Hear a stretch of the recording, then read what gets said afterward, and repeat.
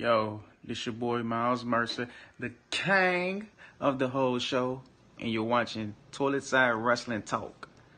Tune in.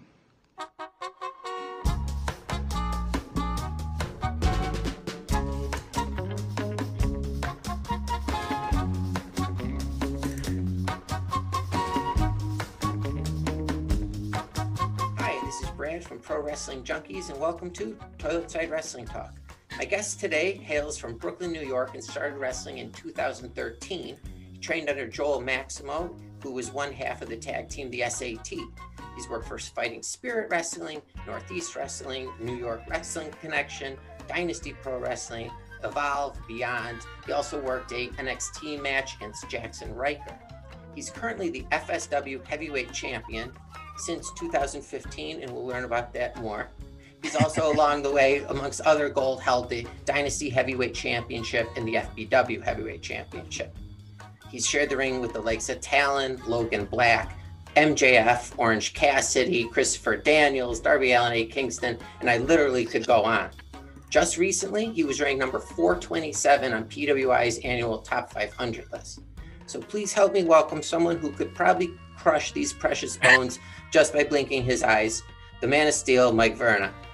Brad, Hello, that Mike. was quite the introduction. I'm not sure if I ever had an introduction like that on a podcast. Oh, I do my research. I have plenty of time on my hands. I am not.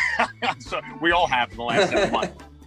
Seriously, But yeah. I am not just telling you that. That was great. And I appreciate you hitting all those things. Oh, sure, of course. Okay, FSW Heavyweight Championship. How many times have you defended it in 5 years? So, all right. So the FSW Heavyweight Championship, you hit it on the head when you said I was trained under Joel Maximo, one half of the SAT. Quick, I'll run through it quick because it could get long-winded. I started my training in 2011 with the NYWC, which is New York Wrestling Connection, under Alex Reynolds and Tony Nese. So those are my first two trainers. Okay. My finishing coach was Joel Maximo at the Ludus Wrestling Center in Brooklyn. Okay. During those years, in 2013, when I debuted, he had a company at the time, Fighting Spirit Wrestling, FSW. Okay. I actually held that belt twice. First time I won it was in 2014. Second time was in 2015. Since then, although the SAT is actually in the middle of starting up their comeback campaign for 2021, Joel stepped away from wrestling for about 5-6 years to pursue entrepreneurship in his own companies, which he's actually made a successful living off of. Who would have thought you could leave wrestling and you could do something other than wrestle?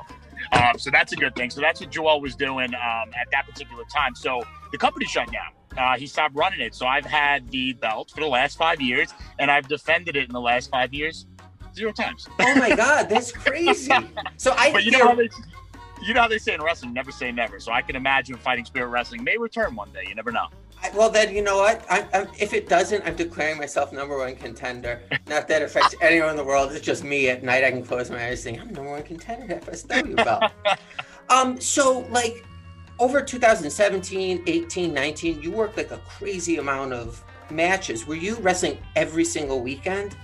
Yeah, and I was very fortunate for that. You know, like, ever since this pandemic kind of happened, wrestling itself, it was like an everyday thing that I didn't want to say I took for granted, but I took for a regular situation. You know, I was on the road every day, sometimes Thursday to Sunday, a show sprinkled in on a Wednesday. You know, it was a full-time job. You know, I thankfully was able to leave a regular job at GNC to wrestle full-time and make a living off of it. So that was awesome. So I was very happy with it. I was very lucky. And then when the pandemic hit back in March, I remember my last show was March 15th. And I didn't wrestle for 7 months. And it was such a weird, reality check where it's like, damn, you're used to literally being on the road so much. And now you're sitting home playing video games and eating Yeah. Yeah, absolutely. That happened to me because the stay-at-home order hit. My kids then were home, doing homeschool. And now my wife leaves for work and I'm home with the kids all day doing the homeschool. And there's not like a ton to do. There's nothing. And it's like you said, you're just so, like, as a professional wrestler, you're so used to that travel schedule. And it's almost like a weird wake-up call where it's like, all right, Thursday to Friday, I can make plans with friends. What? That was kind of the only cool thing out of all this, is that not only did my body like fully rest, because the grind of that schedule really gets you. And I'm sure you've heard that before from a lot of people. That that the wear and tear, it catches up. So I really had, an unintentional 7-month vacation for my body to kind of recover and whatnot. And I was able to kind of escape the wrestling bubble, which is something that really exists, especially in the independent circuit, and enjoy a social life a little bit. I had a good summer, thankfully healthy under the circumstances and all that. But, I was able to kind of, get back to enjoying a social life, which is a nice, cool, refreshing glass of water. Let's put it that way. So in those years where you're working crazy amounts, are you able to have a relationship like when you're working that much? Yeah, I mean, believe it or not, I've been in a relationship with the same girl for about 8 years. So oh wow. Yeah, it's kind of wild. A lot of people don't know about my personal life. Okay. I definitely like. No. We can definitely talk about it, man. I promise you, Brad. We can definitely talk about it. But it is hard, the early stages of it for people that, may consider being professional wrestlers one day, or wrestlers now that like don't really know them. I kind of like this girl, but I don't know if I can really do it because, I got to be on the road. It's not easy. It really isn't. It's tough to balance, lovely emotional relationships as well as friendships with people, because you're really traveling, and it's amazing, not only from a relationship with my girlfriend, but also my relationship with my friends got a lot better during this situation, because I was kind of able to reconnect, because that life isn't easy. It isn't easy, and it's not all bad. You get to really travel the world, you get to see a lot of things. I did 2 tours in Italy. This year would have been my 3rd, but because of the situation, obviously not. And I was able to bring her with me, so she kind of got a vacation out of it, which is cool. That's nice.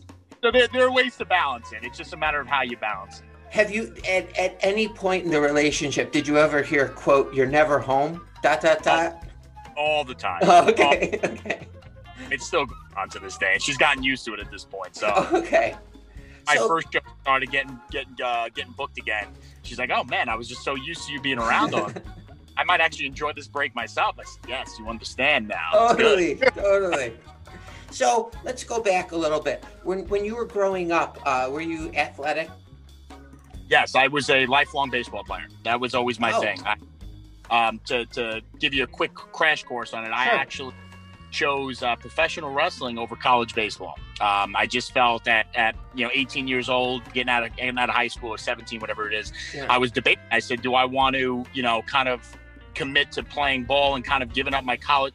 I don't want to say giving up my college years, because right now I'm a college baseball coach, so I would never want my guys to do this. But but I didn't want to necessarily invest my social life of my college life into kind of doing something that I really put 100% in during high school.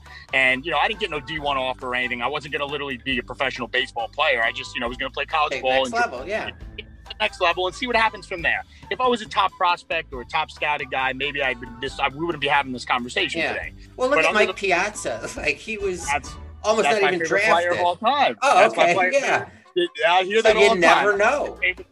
Yeah, it's true. 62nd, what was he? 162nd drafted? Yeah, it's like a favor, I think. Yeah, I'm in Lasorda, yep. Mm-hmm. So, I mean, yes, you never know. Yeah. But I got to that point, and I said, you know what? My baseball started to feel like a job, and wrestling became a passion again. When you're a kid, you love wrestling, and then you reach that stage where you're like, maybe I don't want to do this anymore. And people make fun of me. Now wrestling's cool, which is awesome. Mm-hmm. Yeah, exactly.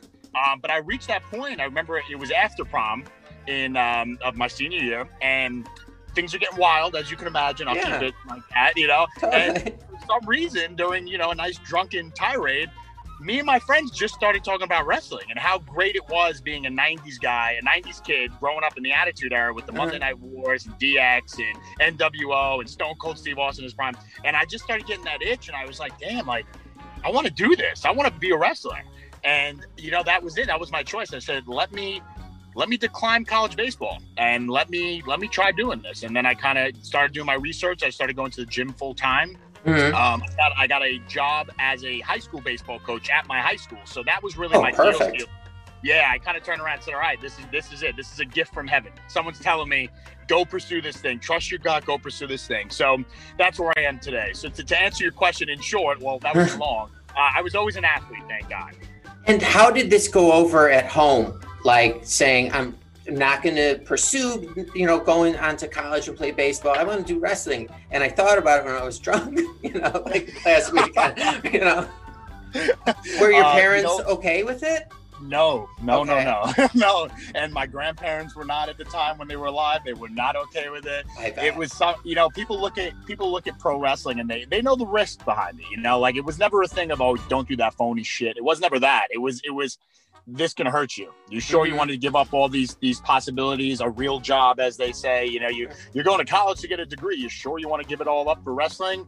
Like, yeah, I did. And it took a little bit of time to really get them to soften up on it. And it's kind of cool now because I'll see sometimes my dad's like just sneakily watching Raw, SmackDown, or AEW. He sees a lot of the guys I've wrestled on the TV, and it's like, to me, that's my way of saying like, okay, he accepts what I do now.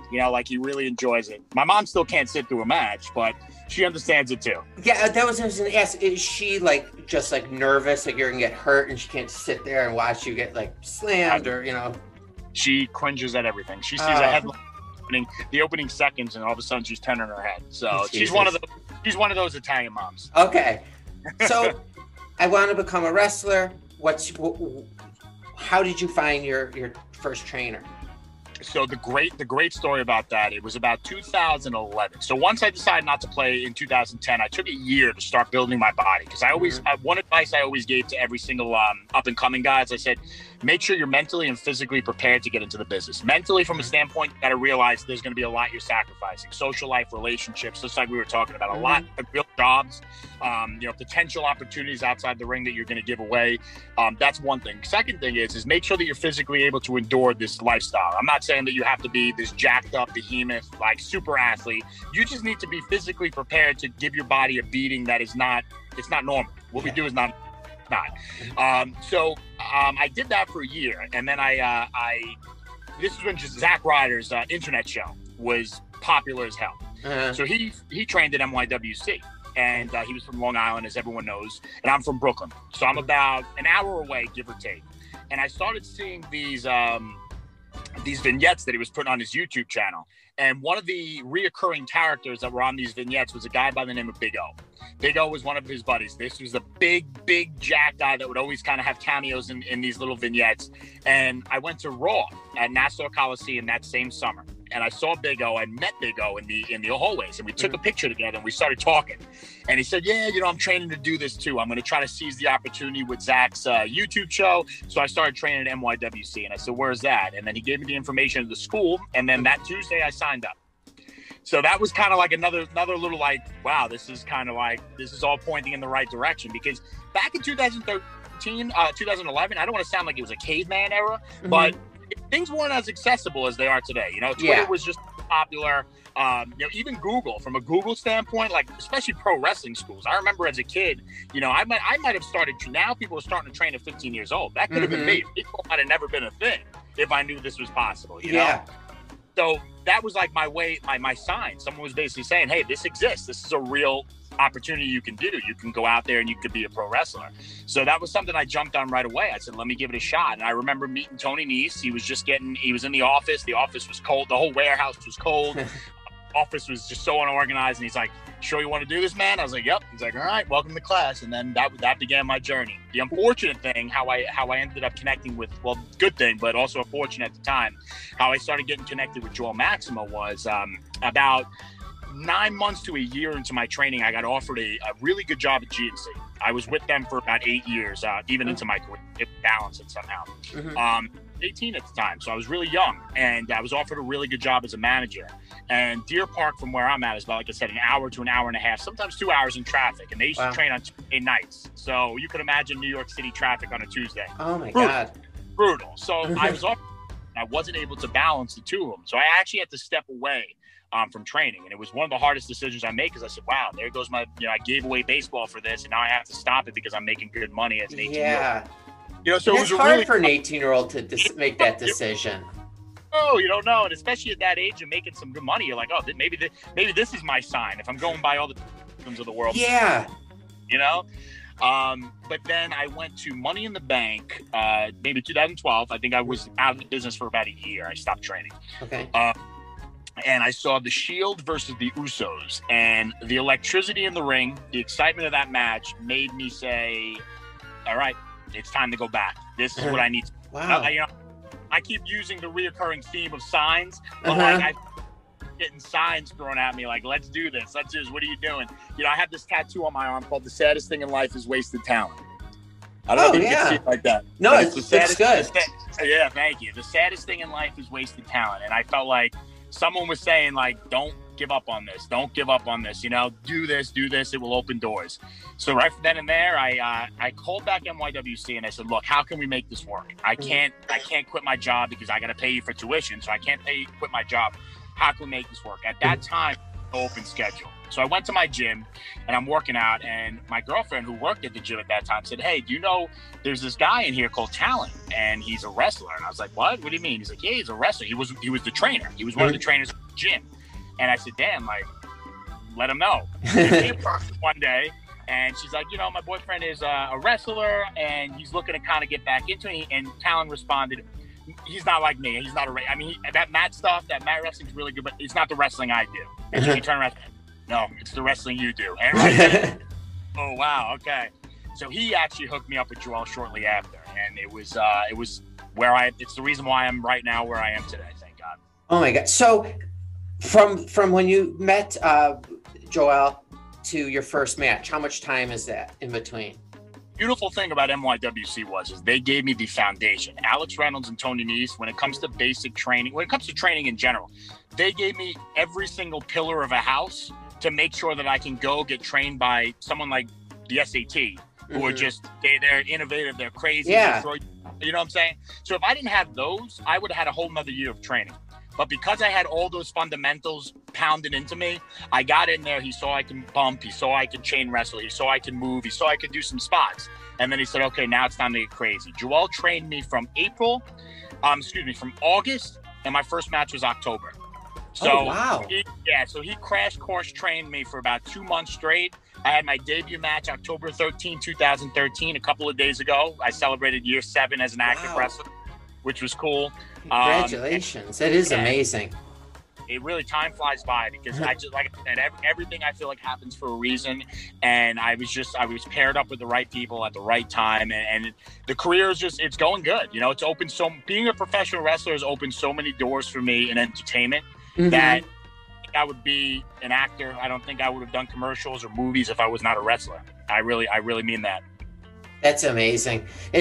I love hearing stories about how it's like changed people's life outside of the ring, you know, for the better.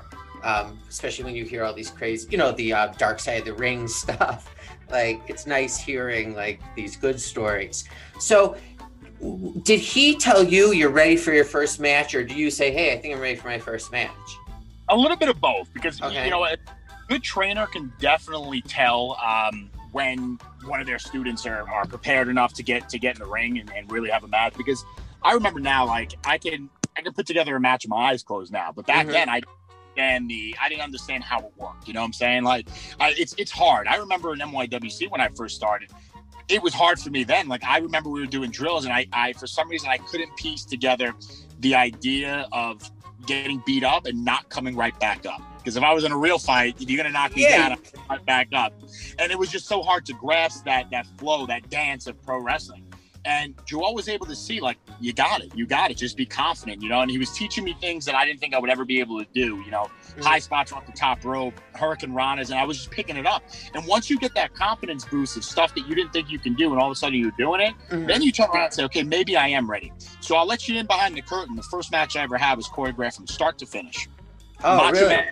Macho Man Steamboat style, literally choreographed from start to finish. And that helped me. But I realized as time went on, it wasn't going to be like that. You know, you have to learn. But, you know, being in shape, being able to you know, successfully execute moves and spots in a match itself. And mind you, I cringed when I watched my first match because it's brutal. But I was able to get it done.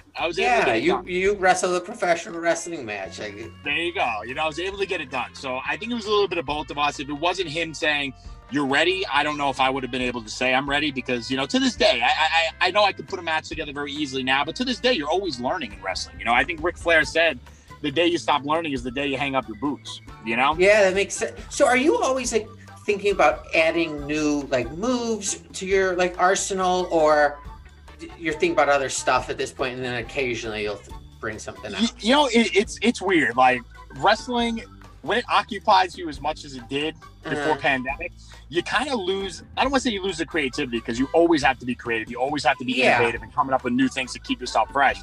But I always remember, when you're younger in your career, you're always like, I want to do this, I want to do that. The more advanced you get in your career, you lose the idea of creativity, and you do more creativity with moves, and you become more creative in the ring with your matches and your storytelling. And again, I don't want to get too off topic, but I feel like storytelling is always going to be something in this era of wrestling that is missing to an extent. You know, it's not necessarily gone, but it is something that's missing from back in the day, and the stuff that really made me a fan. So I'm one of those wrestlers that really, you know, I can do high spots, I can do lucha, I can fly, I can beat you up, I can do power stuff. I want you to be invested in me. You know, which helped me in my career over the last 7 years is I was able to be a babyface that people actually liked. Yeah, it didn't turn on. I think that's super hard in wrestling these days, for you to be a babyface that is actually liked. Oh, for sure, and for that long of a time period. Yeah, you know, if that was WWE, you would have turned so many times, you know, in that period. And not only that, but if I had the same character that I have on the Indies and WWE, I would get the John Cena treatment, the Roman Reigns treatment, where it's like, we want you to be this guy, we want you to be Superman, but they don't want to see that. You Totally. know? So I really pride myself on being, that's to me is one of my biggest career accomplishments, is being able to, you know, stay as a successful babyface and really, you know, have the fans engaged, involved, invested, really like you. And that's what it comes down to. A lot of my storytelling is based on reality. You know, I want you to believe in what I am, believe in my character, believe on what I'm trying to show you. And if you want to cheer for me, that's that I did my job right, you know? Yeah, totally. So, like, what about cutting promos? Like, when do you start thinking about that during your training? Like, or is that part of the training? It's definitely part of the training, and I suggest, like, for any up and coming wrestlers, when they go to a school that will teach them the fundamentals of wrestling, being part of a promo class in that school is essential. You need to learn how to basically learn the gift of gab quick. If you don't have that natural charisma or that natural vernacular, and you're able to talk a certain way, you know, it's hard, because a lot of people, you know, they can do 1,000,001 things in the ring, but they can't have that personality on camera. And that's something that you need to be taught. And it's funny, because as I transitioned into acting as well, because I was an athlete, like I told you, I never thought acting or theater would ever be anything I'm into. I would never have done it. And being a professional wrestler is a source of theater. You know, one of my acting coaches, Chaz Palminteri, he said to me, one of the purest forms of theater is professional wrestling. And when I heard that, I was like, you're absolutely right. Like, one of the purest forms of theater left is professional wrestling. It's a live show that is unlike anything else. So to me, you know, when I got into acting, it's because of my promo ability and my promo like skills and all that it became relatively easy. And acting's not easy, but you know, it helps. It helped me, being a pro wrestler helped with that. So I mean, when it comes to promos, now that I'm more comfortable as an actor, where I can kind of know how to be a character or do certain things. I like to ad-lib my promos. I don't like to really think so much about scripting them, because I think that's the biggest problem with wrestling, is scripted promos. So I never want to turn around and say, okay, I'm wrestling this guy for this show next month. They want me to cut a promo. I'm not going to go on my phone and write like a minute-long monologue. I'd rather say, what are the points? Put the camera on, and I'm going to try to channel that improvisation and really like try to do it from the heart at that particular time. So like early on, did you have to spend like a lot of time in like front of your mirror? You know, like early on. A lot of my early career was right where I am right now. In my car, radio off, cutting a promo to myself. A lot of people say do it in a mirror, but as good as that is, it's a great method. I just feel like if you're driving, and I forget who told me this, but it was someone at NYWC. They said, when you're driving, every time you get to a stoplight, that is your cue to, if it's a 30-second stoplight or a minute stoplight, you get to the stoplight, it's red, start cutting your promo. Once it turns green, you got to be done. Oh, what a great idea. It was cool. It really, really helped a lot. So I would be driving, and I'd say, okay, I time the first light. I say, okay, this avenue, it's about 30-second light. You get there, you approach the next light, you got 30 seconds. Not thinking of anything. Once you get there, start cutting your promo. Try to get it before the light turns green. And I thought that was awesome.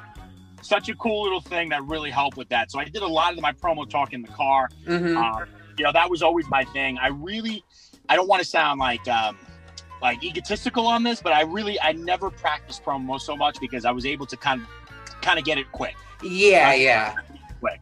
It's like once you get it, it's, you know, you don't lose that. So the hardest thing about promos, I would say, is having the ability to find yourself when you're cutting a promo. I think that's a big problem a lot of wrestlers have these days. Is it's not like wrestlers are cutting like, let me tell you something, brother. Those days are over. You know, unless your character calls for it. Like Warhorse, for example, has made a tremendous living, a tremendous character by adapting that as his style, which works for him. But someone like me, it's not going to work for me. So I have to be able to look myself in the mirror or the car window for that matter and say, what would Mike Vernon, how would he cut the promo? What would it be his thing, you know? So I think that's a big thing, is that people, you know, need to believe in themselves when they're cutting their promo in order for it to get over the way it needs to get over. It sounds like confident and... For sure. All right. I am going to let you go shortly, very shortly, but I'm going to ask you 5 random yes or no questions. Be a little odd, maybe not. And if you don't want to say anything beyond yes or no, that's fine. Most people don't. Let's do it. This has been fun so far, Brad. All right, good. For $22,000 a year, would you let me flip through the pages of AARP magazine and find someone random for you to marry? So figure they're like 75. You don't have to invest a terrible amount of time. I'm going to give you a hard no for $22,000 a year. Okay. Have you ever do that with Maxim though, and we'll talk. Totally. Have you ever threatened harm on someone's pet? Oh. I want to say no, but I have to say yes. Yeah, I think I did once. Have you ever been on a train when it's hit someone? Oh. In my dreams. Okay. Oh, good. All right. Would you ever raise... Do you have children? No. Okay. I have a nephew, a 1-year-old nephew. Okay. If you do have children one day, would you ever raise him or her in a religion different than yours? No, but I would be okay with it if they decided they needed to do it. Yes, because there's this Catholic school by where I lived, and it was really good. And I'm not Catholic, I'm Jewish. But I said to my wife, like, what if we just raise them Catholic and then go to this great school? All right. I don't believe this is medically possible, but have you ever even thought about or dreamed about taking the Man of Steel a step further and having the surgery that Wolverine had in X-Men on his skeleton, the adamantium? Here's the closest I'm going to get to it. I'm actually adding my final tattoo to my arm, and I am putting the M on it. So that's the closest I'll get to it. Okay, awesome. So we're getting there. The question wasn't so random as you thought. Oh, nice. Finally. Mike, thank you so much for coming on. This was great, and I really am grateful that you gave me this time. Of course, I would love to have you on again because there's a ton more we can talk about.